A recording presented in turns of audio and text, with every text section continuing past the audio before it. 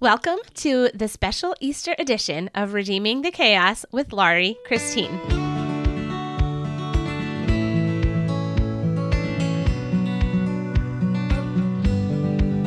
For 30 days leading up to Easter, I will be reading to you from my Easter devotional book, Come and See, 30 Family Bible Stories for Easter. Come and See invites families of elementary-aged children to experience firsthand the anticipation, the sorrow, the tragedy, the fear, and the ultimate triumph of Jesus' death and resurrection. As I mentioned earlier, we are going to be reading one story each day leading up to Easter. You are welcome to grab the kids and listen together for your family Bible time. Or if you would rather read to your kids on your own, you can download a free copy of the ebook on my website. Just go to easterstory.faith, or you can also find a copy at redeemingthechaos.com. Let's jump into our story. Come and See, chapter 23. The Least We Could Do, told by Nicodemus. I was anxious to know what had happened to Jesus.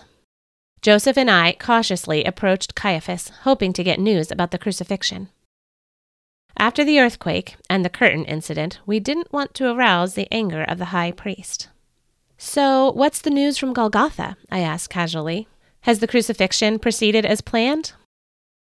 Indeed, replied Caiaphas, with an attitude of finality and triumph in his voice. I instructed the Roman guards to hurry the process along so that the crucifixion didn't interfere with Passover celebrations. They have most likely broken the legs of all the criminals by now. I had to get back to the temple for the Passover ceremonies, so I left the captain of the guard in charge of tying up loose ends. Loose ends, I thought, horrified that he saw the torturous death of an innocent man as nothing more than a business arrangement. Joseph and I looked at each other, and we both knew we had to do something to help. As soon as Caiaphas was out of earshot, I whispered to Joseph, "What's going to happen to Jesus' body? Isn't there something we can do?" I felt that somehow I was partly responsible for Jesus' death. Joseph stroked his beard thoughtfully and then spoke. "You know, I have a plot of land that I own just outside the city, not far from the Hill of the Skull. There's an empty cave on the property. I was planning to use it for my own burial place someday." He paused.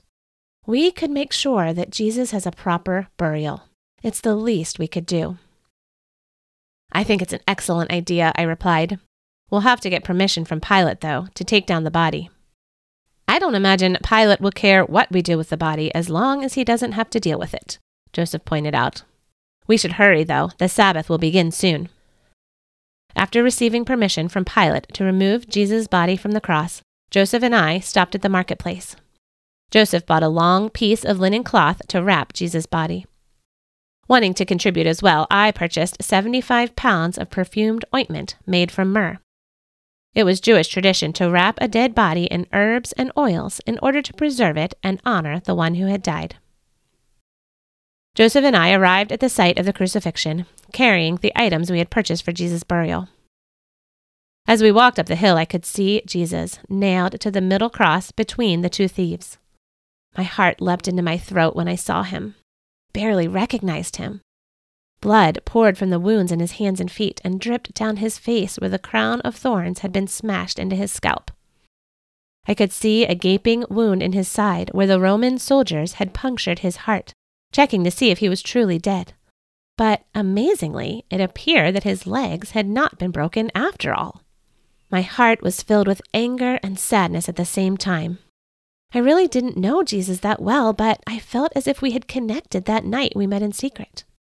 This man had spoken life into my soul like no ceremony nor sacrifice was ever able to do. I wanted to believe with all my heart that his teachings were true, that he really was the Son of God, and that he truly could give me life that never ends.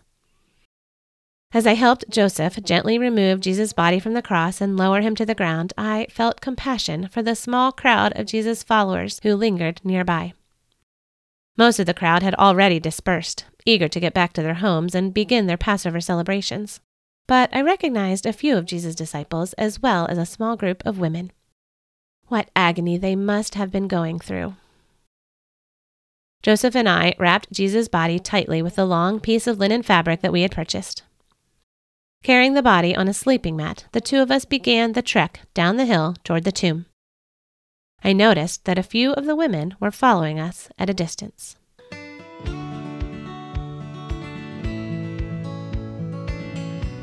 Thank you so much for joining me for this special Easter edition of Redeeming the Chaos.